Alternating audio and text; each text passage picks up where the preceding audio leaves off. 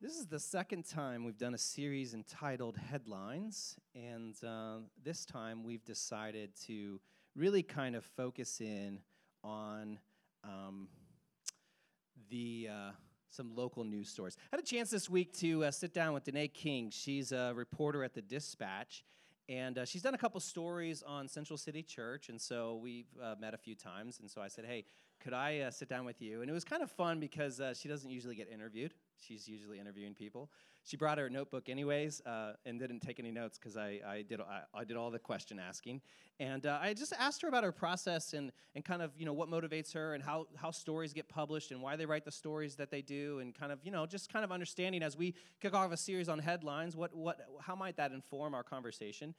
She said a lot of things, and I'll probably share a few bits in the next coming weeks. But one thing she talked about is she has a real heart for taking issues that are impacting our nation or maybe even our world and then kind of doing a local perspective on it. So, immigration, for example, it's one of the things she covers as well as faith and values. Immigration, huge national conversation, but what's happening locally? So is there someone we can interview locally and hear their story and kind of, and I like that because that's kind of what's different about this year's headline series is we're talking about issues. All these issues are things that are happening, that could be happening throughout the country and certainly even the world. But we're trying to do a local perspective.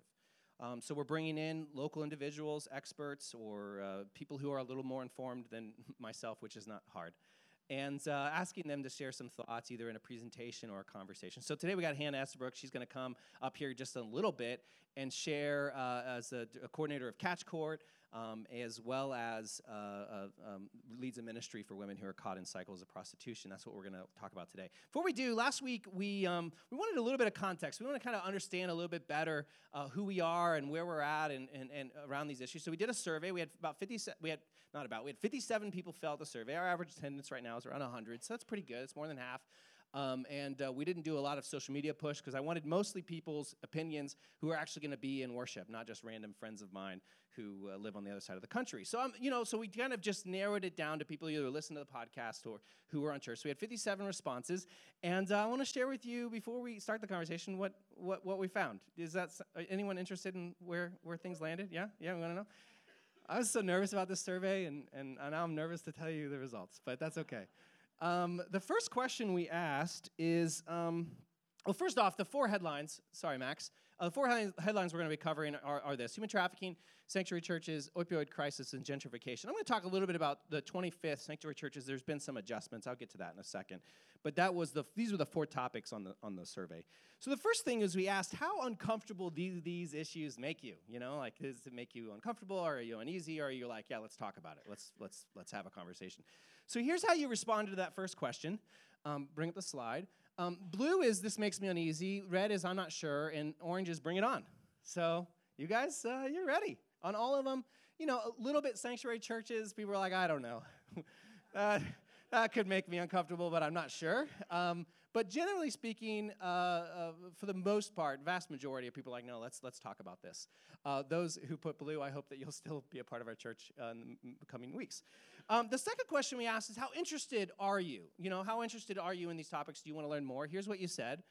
Blue is I'm interested in learning more. Red, I'm not interested. And orange is I'm fairly knowledgeable already.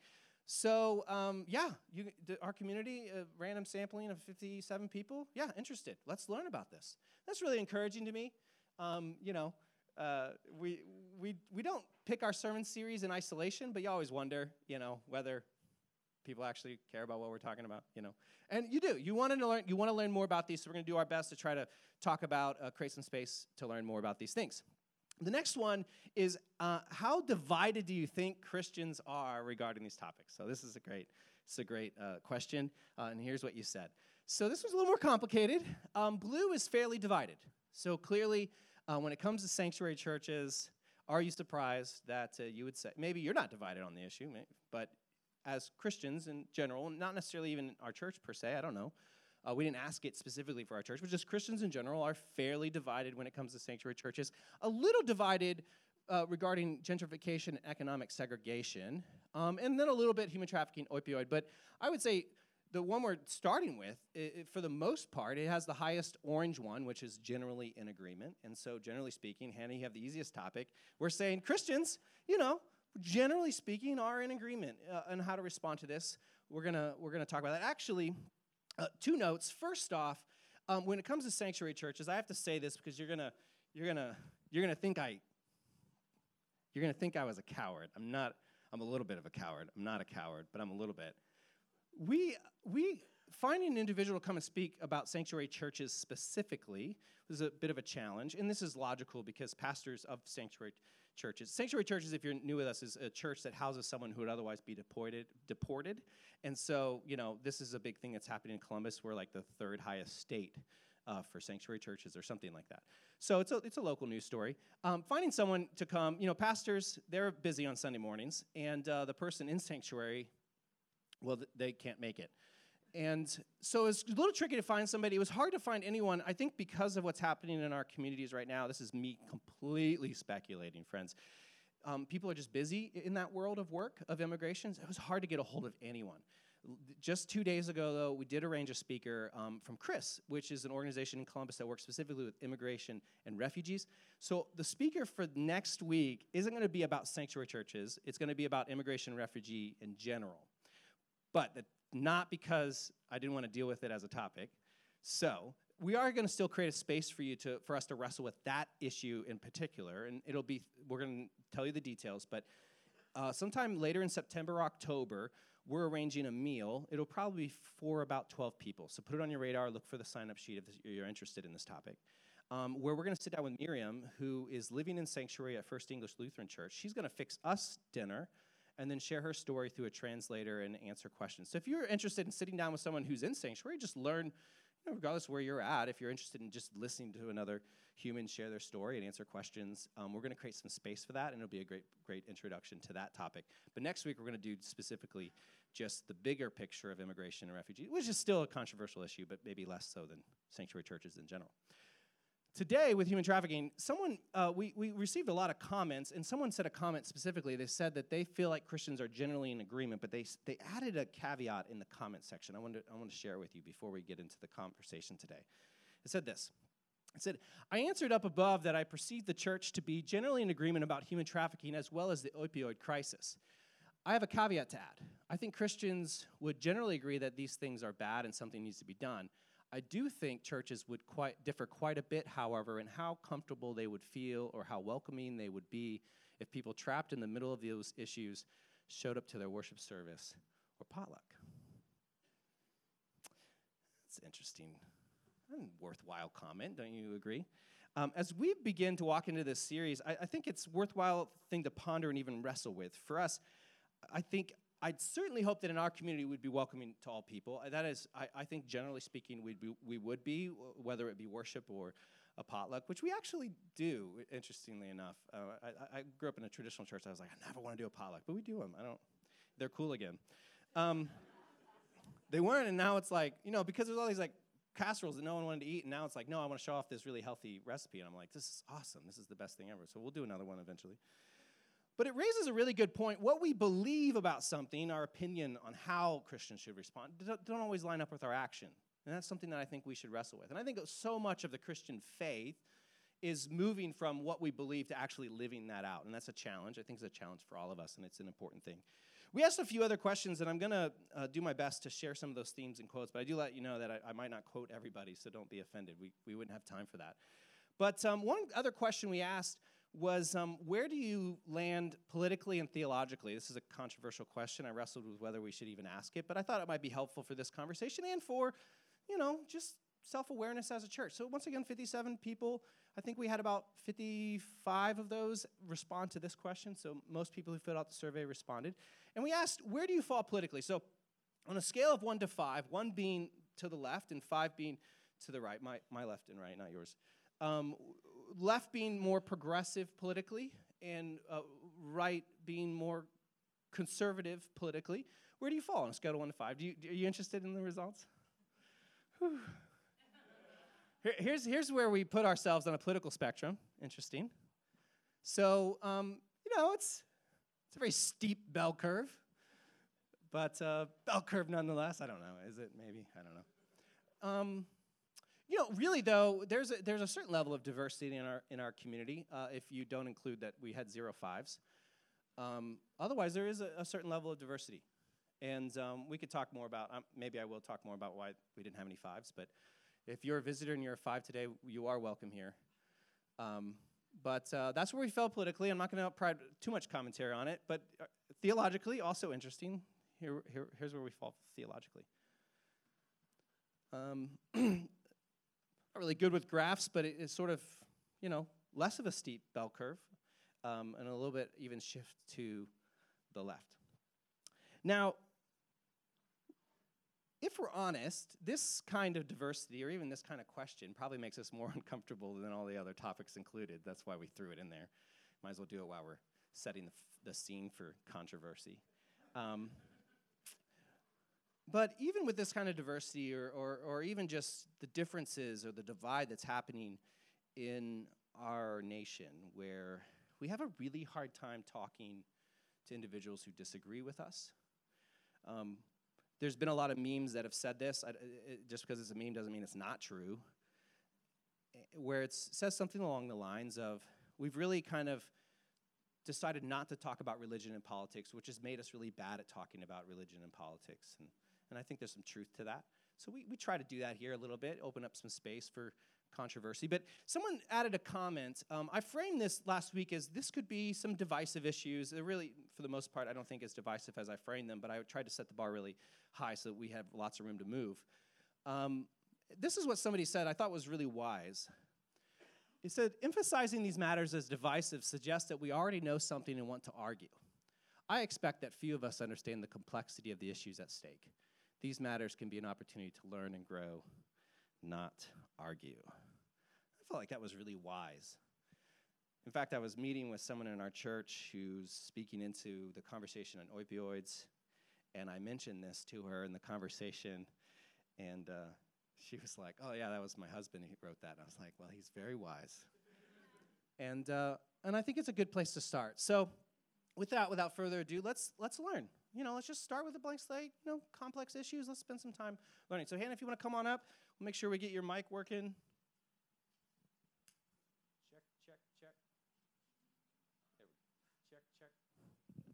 Check. There it is. I had to connect. Thanks. Well, I'm sufficiently nervous now that y'all are getting it's some such hard stuff. it's such a terrible introduction for then asking you to come up. But like my church, nobody sits in the front row, so that makes me feel a little more comfortable. Trade secret. I usually put 2 chairs in the front of the front row, which no one sits in, but then people then sit in the actual front row. So if you wonder why sometimes there's 2 chairs, no one's going to sit there. No, they're not supposed to. But it makes the front row feel less like the front row, which is not what we asked you to come here to speak about. You're right. Later on, we're going to be doing a Q&A. If you have a question in the meantime, you can text it to me. I have it on my phone. This is not my phone number. This is our church's phone number. So you can save it in your phone as such. It's a Google phone number, so it kind of passes around over the life of our church who actually has access to it. But you can text it or call it, and I'll be watching it a little bit later, so you can text at any point a question. For now, Hannah, take a few seconds, introduce yourself, and yeah. Sure. So, hi. Sorry, I saw a friend. My name's Hannah. I live in Franklinton, and I'm actually a pastor there of a small church faith community called the Franklinton Abbey. I work for Catch Court, which I'll know we'll get into a little bit, and I live there. I live in Franklinton with my husband and 3 dogs. So that's me. Yeah. So I shouldn't turn my mic off. It takes a second. Yeah. So you're a coordinator for Catch Court. What's your role there? Tell us what this is. Yeah. Maybe we're not even, none of us, there might be some people who know what it is, but maybe we don't know anything. Yeah, that's great. Catch Court is a specialized docket in the Franklin County Municipal Court. And it is, which some of you have probably never even heard of what a specialized docket is, right? So in the criminal justice system, there was this recognition that there were these populations of folks who were committing crimes really because there was some kind of unaddressed issue in their life. So we have, for example, drug courts. We have a couple of those here in Franklin County. We also have a mental health court and a veterans court. to just treat these special populations as special populations who need some more treatment interventions and things like that, along with the accountability piece. So they're all 2-year programs, and Catch Court is specific to women coming out of prostitution and sex trafficking.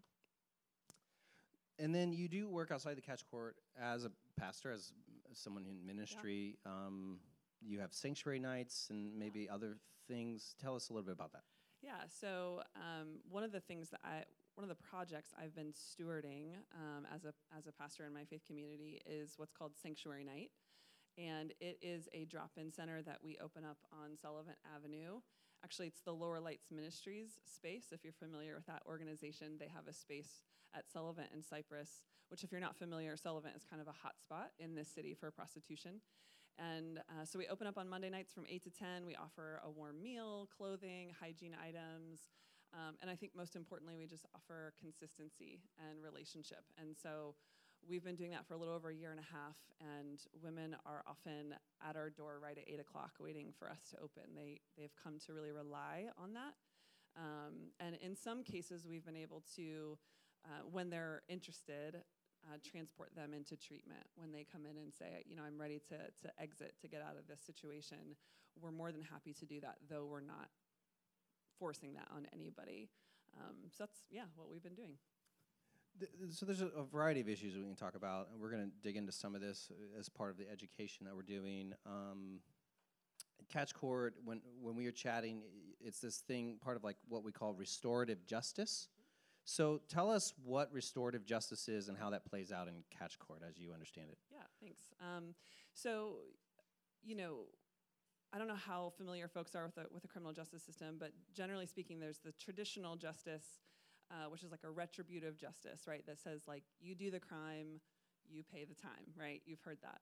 And it's sort of this notion that it's this person's sole responsibility for the crime that they've committed, and therefore, they pay the consequence. I think a restorative justice model says that, we've all been sort of complicit in the systems that have probably been a part of or setting this person up for failure. And so the systems, the people, the community are going to be a part of the restoration process. Restorative justice doesn't happen without community. It requires people to get involved. And so instead of saying, just go cycling through jail, we're actually trying to sort of figure out what does this person really need to be successful and to thrive? Well, one thing is they need community. So we all get to be a part of that process. What are some of the other things? You said it's a 2-year program. It's meant to help the individuals who are in cycles of prostitution kind of figure out what they need. What? Give us some more details. What does that program look like? That's good. So in those 2 years, Catch Court is the most difficult of all the specialized dockets, and that's in part because of the population we're serving has kind of the trifecta of mental health, substance use disorder, and extensive trauma. And so we ask that they come to court every single week for 2 years, which is a lot of coming to court, meeting with their probation officer, providing urine screens to make sure that they're clean or working in that direction. They're referred to residential treatment. So they're in a place where their basic needs are met. They're getting group and individual therapy, intensive care. We tell them actually that your full-time job right now is yourself, caring for yourself. You're healing your treatment. Eventually, that will include things like getting to a point where they're pursuing their further education or getting employment, all those other kinds of things. But court, I will just say, because we have lots of ideas if we're not familiar with the court system of what a courtroom is like. This is unlike any courtroom you've seen on television or imagined or been in. It's not Judge Judy. It's not. Okay. It's not even close. It's Judge Herbert, who's here, by the way. Oh, excellent. Hey. Yeah. It is. I tell Fantastic. people it's like court plus family reunion plus group therapy. Yeah. Kind of. It's a weird mix of like, it feels like a party when you walk in because there are so many people. We have a meal together before court. So many volunteers and members of our community that show up faithfully for these women, and it's a tremendous thing to witness. It's fantastic. This on our little survey, it's a great way to share the survey before yours because really, when it comes to divided, this scored the lowest. So, I'm not gonna share that survey next week when we have people speaking on immigration. That would just be rude. It's like Christians are pretty divided over this issue. Can you present now, please? But there is some debate you shared with me briefly around criminalization, decriminalization. Help. Just once again for education purposes, help us understand kind of what that conversation looks like, and maybe even, what your views are or whatever. Sure. So I think, understandably, the debate in this sort of arena is around criminalization. There are definitely folks who would advocate for decriminalization of sex work. They would argue that women make an empowered choice to engage in sex work, and that we should not criminalize it because it's their autonomy and their choice. And I understand that argument. I think there's a point to be made there. I just think that I think it's a very small fraction of women who are involved in sex work that do it in an empowered way. So this is an area where feminists are even split. There's a group of feminists that say all forms of sex work, including strip clubs and pornography and all that kind of stuff, is objectifying and demeaning, and it should all be abolished. And then there's kind of the group that again argues for decriminalization and this as empowering. My leaning, I'm a clinician, is I agree with the traumatologists, people who study trauma, who have in so many studies, it's very clear that a very high percentage of women involved in some kind of sex work have histories of extensive trauma, child sexual abuse. In fact, one researcher refers to child sexual abuse as boot camp for prostitution. It's just so clear in the literature. And so I think it's hard to make an argument that that's an empowered choice when you've got all this trauma out there. And so again, and to be fair, the thing that really informs my view the most are the hundreds of women that I've interacted with and who have said to me, I didn't get into this because I wanted to. And I would never have gotten out if I hadn't been arrested. There's this, I won't get too far into this, but there's something called trauma bonding, where these women are truly emotionally attached to not only a substance, but to usually a person or a sense of family on the streets. And that is a really hard attachment to break.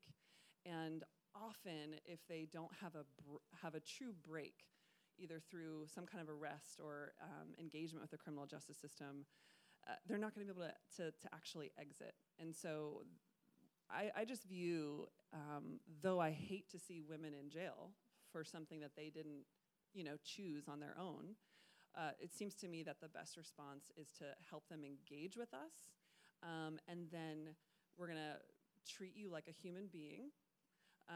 We're going to help you, and then we'll figure out how to clear your record so that this isn't holding you back for the rest of your life. And they're able to clear their record? So there is a human trafficking expungement law, and it's been recently updated last year so that all kinds of crimes, basically except for like murder and rape, can be expunged if it can be proven that it was under human trafficking. Yeah. So how big is the problem here in Columbus? And I don't know what numbers you can share or anecdotal evidence or whatever, but what are we talking about here? Help us understand the scope of this.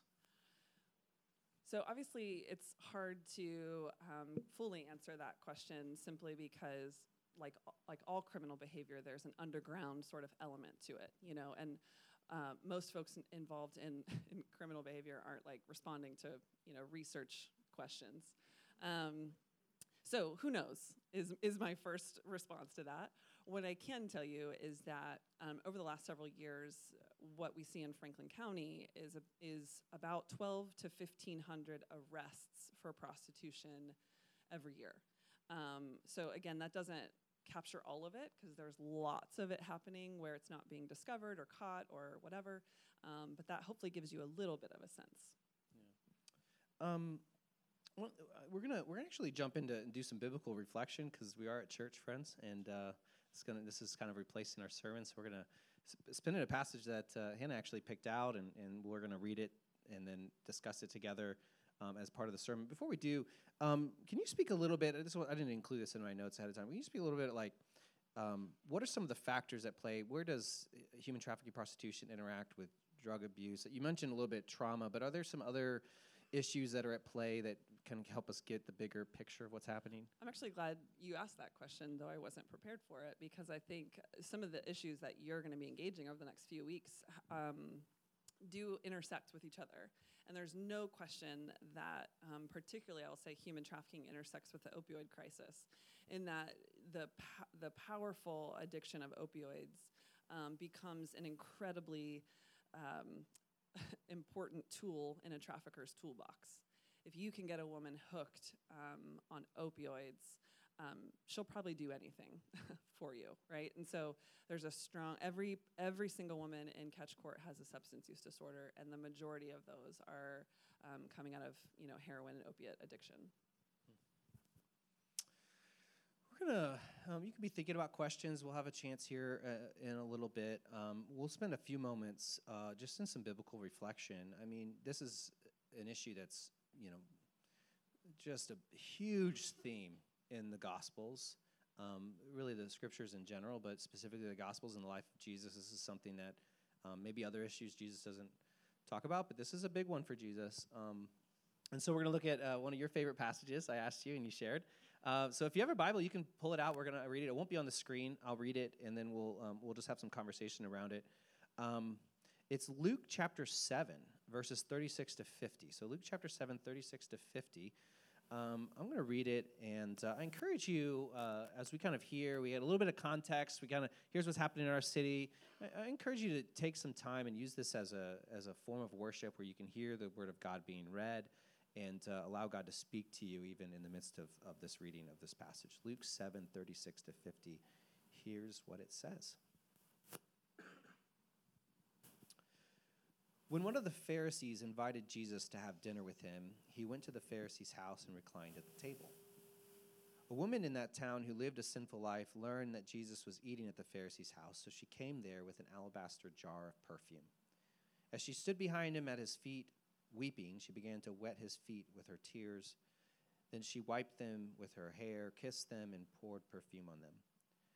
When the Pharisee who had invited him saw this, he said to himself, "If this man were a prophet, he would know who is touching him and what kind of woman she is, that she is a sinner." Jesus answered him, "Simon, I have something to tell you." "Tell me, teacher," he said. 2 people owed money to a certain moneylender. One owed 500 denarii and the other 50. Neither of them had the money to pay him back, so he forgave the debts of both. Now, which of them will love him more? Simon replied, "I suppose the one who had the bigger debt forgiven." "You have judged correctly," Jesus said. Then he turned to the woman and said to Simon, "Do you see this woman? I came into your house. You did not give me any water for my feet, but she wet my feet with her tears and wiped them with her hair. You did not give me a kiss, but this woman from the time I entered has not stopped kissing my feet. You did not put oil on my head, but she has poured perfume on my feet. Therefore I tell you, her many sins have been forgiven, as her great love has shown. But whoever has been forgiven little loves little." Then Jesus said to her, "Your sins are forgiven." The other guests began to say among themselves, "Who is this who even forgives sins?" Jesus said to the woman, "Your faith has saved you. Go in peace." Let's pray. God, we give you thanks for your word and the ways in which it speaks to us today. We give you thanks especially today for the example of your son who came and lived amongst us and showed us a different way of living, a different way of interacting, and a different way of handling tense situations, especially when they involve people who you love. We ask that your word would speak to us today. In your name, amen.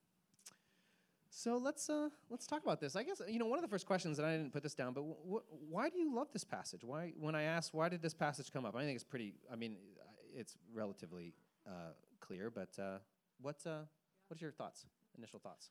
Yeah, I mean, I've loved this passage for many years, and I in fact recently I did some digging through old journals. I've been like writing since I was like 10 years old, and the amount of times that this passage came up in my journal from like age 12 on is like ridiculous.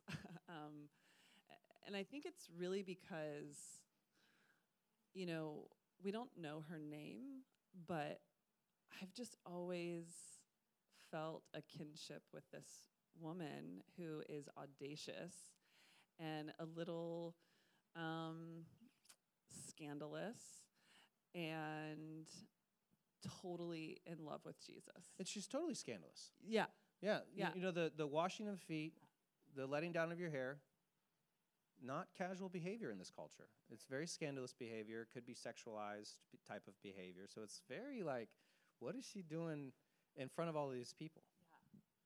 Yeah, and I think that I really believe if I didn't have some of the privilege and, you know, access to resources and things that I've needed along my life, like I could have been one of the women who's in catch court. I could be walking on Sullivan Avenue this morning. I could be this woman who's just known as an immoral woman.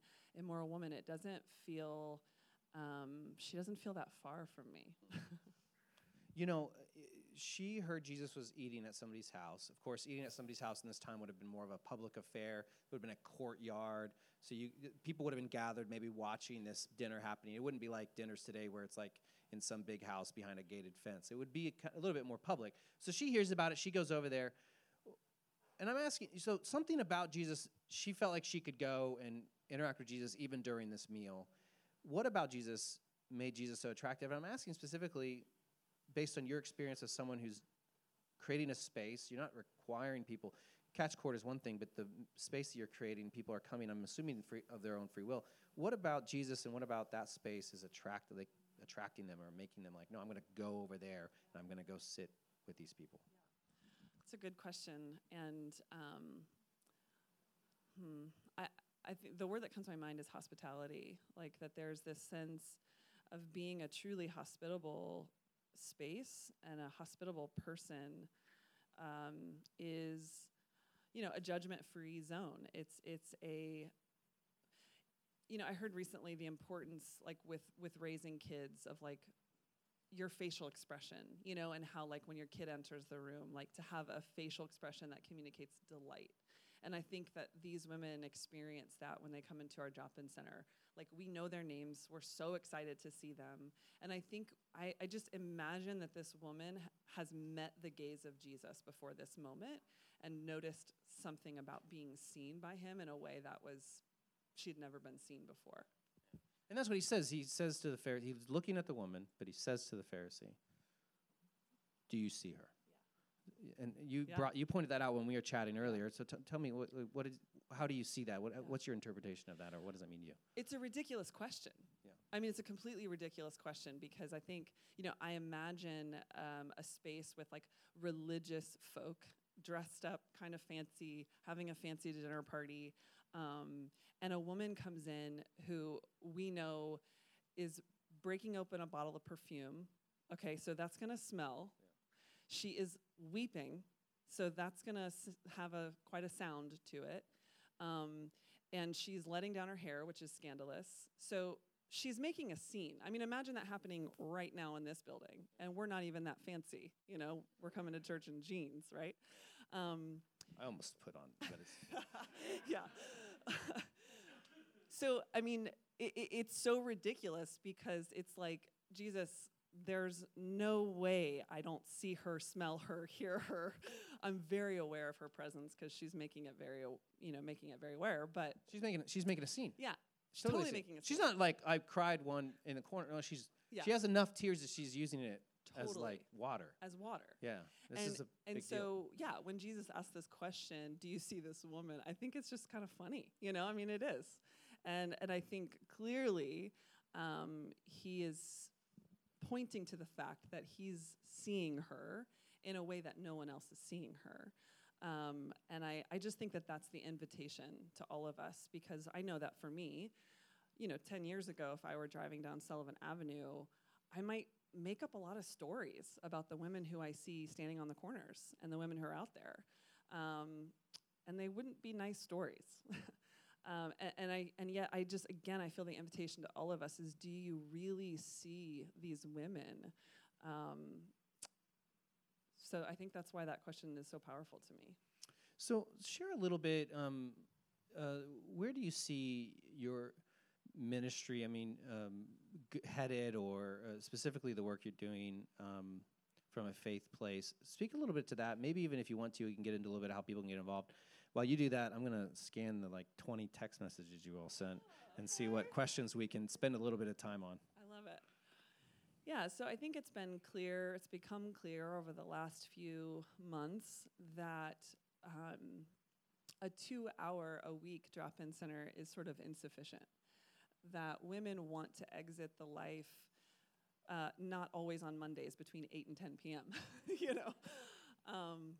And so as I've been just sitting with that burden and praying about it, and to be honest with you, I've been kind of advocating. I've been a voice in the community for a full-time drop-in center for a long time, hoping that someone would get it done, and it's not happened. And so as I've just continued to pray and discern, I've just felt the invitation of maybe I'm going to get it done. So I started talking with some folks about that possibility, and I'm still sort of fairly early on. Again, I had mentioned earlier, we use the space that Lower Lights has. We asked if we could expand in that space, and they told us that, they needed their space, naturally. So they weren't able to extend our hours. So what has happened is that my faith community has purchased a building on Sullivan, just a few blocks west of where we currently are. And we're going to be entering a season of, it needs a ton of work. So in this next season, we're going to be doing a lot of fundraising and a lot of sweat equity, getting in there, tearing down some walls, rebuilding some walls.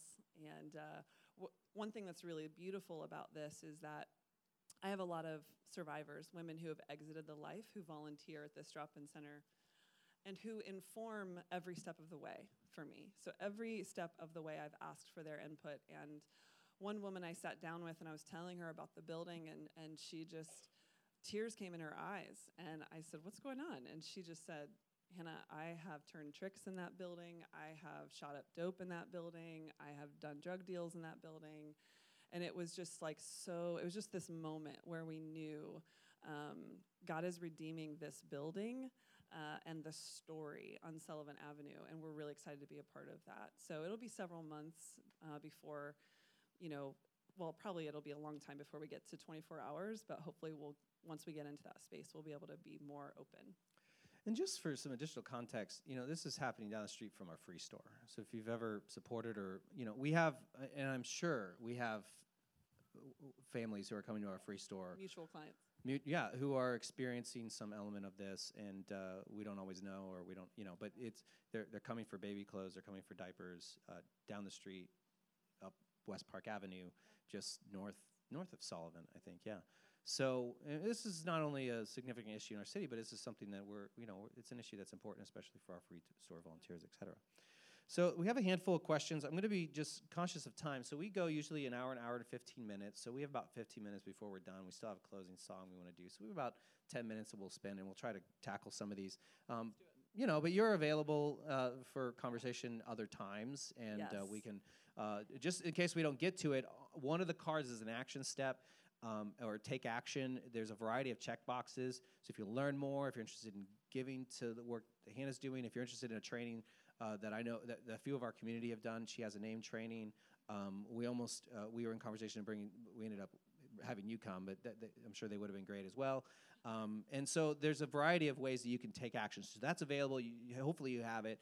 Fill it out, put it in the Dropbox, or take it to the guest table, and we'll make sure that the appropriate information gets to where it needs to be if you're interested in any of those things. So let's talk a little bit briefly. Let's talk a little bit about what's the city's focus on stopping traffickers, not just those being trafficked. And how do people traffic other people? Why does that happen? And I might add into as well the Johns, or whatever the correct way to refer to guys who are using prostitution. What's happening on that side, not just the women? Do you have any thoughts on that? No, it's great. I mean, it's not my area, but I can say a few things about it. So the city of Columbus Police has a human trafficking task force. So there are 6 people on that task force, and they are working very hard. Those cases take a long time to build, like in terms of the investigative work that is needed. So it's pretty easy to, catch a John or a woman in prostitution. It's not so easy to catch a trafficker. So those, so you don't hear about those cases as often, right?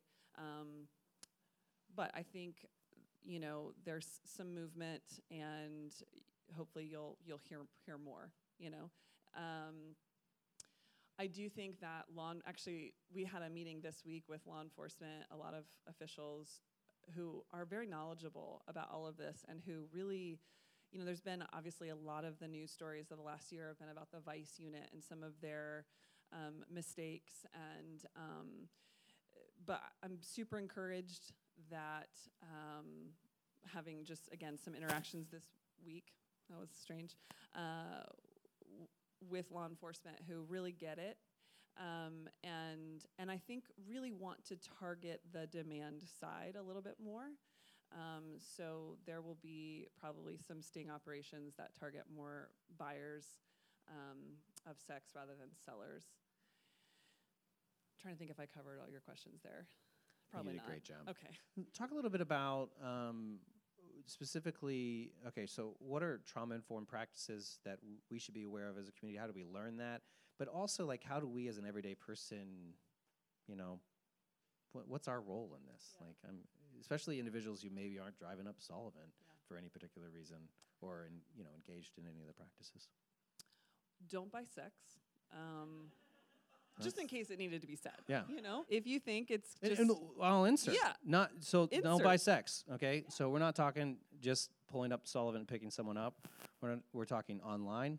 Correct. We're talking pornography, strip clubs, this bit larger sex industry. That's right. And there's and I'm talking now as a guy, okay?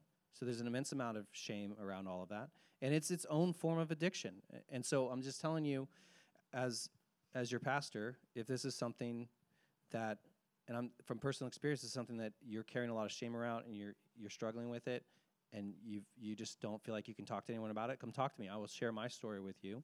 You can share your story, and we can move forward. But so don't buy sex is let's not participate in this sex industry in any way. Yeah, and maybe even to back that up, what we do, we don't have a ton of data, but the John School data that the Franklin County has, prosecutor's office does the John School. Some of the biggest factors leading up to buying sex have been things like depression and loneliness and marital problems. So if you have those things, just pay attention to that. Yeah. Because there are things that you can reach do. Out. Yeah, and reach out. Exactly. Yeah. Because we've all, I don't know of many people who don't struggle with one of those things. That's right. Anxiety, depression, marital problems. These are all very common That's right. experiences. That's right. In life. Yeah. I forget now. Oh, what else can you do? So I define generosity as just sort of asking the question, what do I have to give? And if you're someone who you just feel like a stirring of man, I really care about this issue, and I really feel a sense of invitation to get involved in some way, then maybe ask that question, what do I have to give? For some of you, that will be money. For some of you, that will be time. For some of you, that might be a particular skill or some gift that you have that you can give. And I guarantee you, I can probably use whatever of those things you have. Not myself personally, but I could plug you in with folks that are doing wonderful work in this city. And then I would say, specifically around, if you're driving down Sullivan, just saying a prayer and just, kind of reminding yourself of this question, of Jesus's question, do you see this woman? And praying over her and her future. And I don't think that, for the average person, we should all be, pulling over, and particularly men, FYI, to say, hey, how can I help you? It is quite possible that could be dangerous for you or for her. So I always recommend it before you do, any direct service of any kind, to get more training first. And so there is the She Has a Name training. The next one is coming up in November. and then there are more trainings from there. This one's actually really a question that I wrestle with. So they say, I drive down Sullivan daily. How do I best help someone involved in sex work without endangering them or myself? I've seen women clearly under the influence or in the throes of withdrawal flagging me down. I want to be able to stop and help, but I'm worried about getting pulled over or flagged for solicitation. That's a great question. Yeah. There's a particular corner there for a while where I was like, every time I stopped at that corner, yes. Someone came up to the truck. That's right. And especially when I'm driving the big church truck, the big black truck, something about that. But so I'll just be really clear here that I think if you're a dude, you don't need to stop. Even if you have the most beautiful heart and you see these women accurately and you care for them and you want to help, if you're alone in your vehicle, I would just say pray for them and keep driving. So you're saying we're not Jesus, and so we shouldn't just let her wash and our Jesus feet. wasn't alone with that woman. That's fair. Just saying. That's fair. So I just don't think, not that you're necessarily at risk for being arrested, but it's just more, it's just complicated, and I don't want to see my brothers in that situation. So if you have your female partner or friend in the car, or if you're a woman, I think there could be an invitation to just say, hey, hello, how are you? Is there anything that you need? Sister Nadine is a boss. She's just, I want to be her, when I grow up, for sure. But she would tell you to keep bags of food that you can pass out to these women, or this is the kind of stuff she thinks of. She has a cooler of little washcloths that are wet in little baggies, and she just passes those out. And I could tell you, these women love them because it's hot out there and they're walking all day, and they just get this little cold, wet washcloth, and you'd think you handed them a whole ice cream cake. I mean, it's amazing. So those kinds of little things you probably could do if you're a person who has time to think about that. But yeah. And I would say, if you're interested in making a difference, don't do it alone. Get engaged in a ministry. So fill out the Connect card. Come to the Free Store. Come to Little Bottoms. If that's a great place. But get in touch with Hannah. She has a name training. Do it a part of a more organized thing. It's just going to be better for everyone. And there's training involved, and it's best practices and all of these things that are really important. So it's really good. What, maybe briefly, I don't know if you can, what got you into this work? Another question someone texted. Wow. Yeah. So kind of a long story, but kind of the important pieces are that I was sexually abused as a child. I think that's important because, again, most of these women have that experience. My path was paved for me, though. I had, again, resources, access. I got counseling when I needed it, et cetera. But I think I've always understood that women engaged in this had stories like mine on some level. And I just, again, felt that kinship. So there was that. But honestly, there's just been this clear trajectory of my whole life. I mean, I remember being in college and doing my first street outreach in Dayton to women on the streets. I remember, going to Cambodia, and I really wanted to meet this woman who started a program for women exiting prostitution. And I was ready to move to Cambodia. And she was like, you got this in Ohio too, right? And I was like, huh? And then, I remember naming in college to my professors. I was getting my useless degree in psychology. What did I want to do? I want to work with prostitutes, and I didn't even think of it as human trafficking then. I just thought of it as these women have dignity and worth and value, and I want to do anything I can to be with them and communicate that. And then I can just see the Lord's hand. I went to grad school. A lot of my professional work focused in substance use, which I didn't see the connection at the time, but now is abundantly clear to me that I really needed those years just working with folks in addiction to understand what these women were going through and facing. I worked for an organization in San Diego for a little while, counseling victims of trafficking as they were coming out. And so when I moved back to Columbus, I was pretty immediately looking for how to get involved, and I did. She has a name and Corsi and all the things I recommend to other people, and then it just went from there. Friends, there were so many other questions, and maybe I can even send them to you, and we can post them on a blog or something. Happy to. Yeah, and so you might have even texted after I was looking, and so I didn't get it, and my apologies. But be sure to fill out the take action card if you want to learn more, and maybe we can get some of the questions answered in written form. I didn't ask you this ahead of time. Would it be appropriate to just pray for you and the work that you do? Yes. Would that be all right? While we do that, I'm going to invite the band to come up and get ready for our closing song. So let's pray. If you would, if you'd be willing, just if you extend your hand towards Hannah, and as we lift her up and the difficult work that she has. God, we give you thanks. We give you thanks that even in the most dark, difficult places, that you are in mysterious and hard ways calling people like Hannah to be a light and to make a difference. We give you thanks for her heart. We ask that you would protect her as she begins to continue to work in a world that's difficult, and with women who are in desperate need of your forgiveness and love, and that they might experience the dignity that they truly do have, and that you would help us all shift our hearts from being like Simon the Pharisee, who can't see, to being able to truly see, not just notice, but be able to see people for who you've created them to be. So we ask for your protection and for your guidance and your blessing on Hannah and the work that she does. In your name we pray. All of God's people said, amen. Will you please stand and join us for our closing song?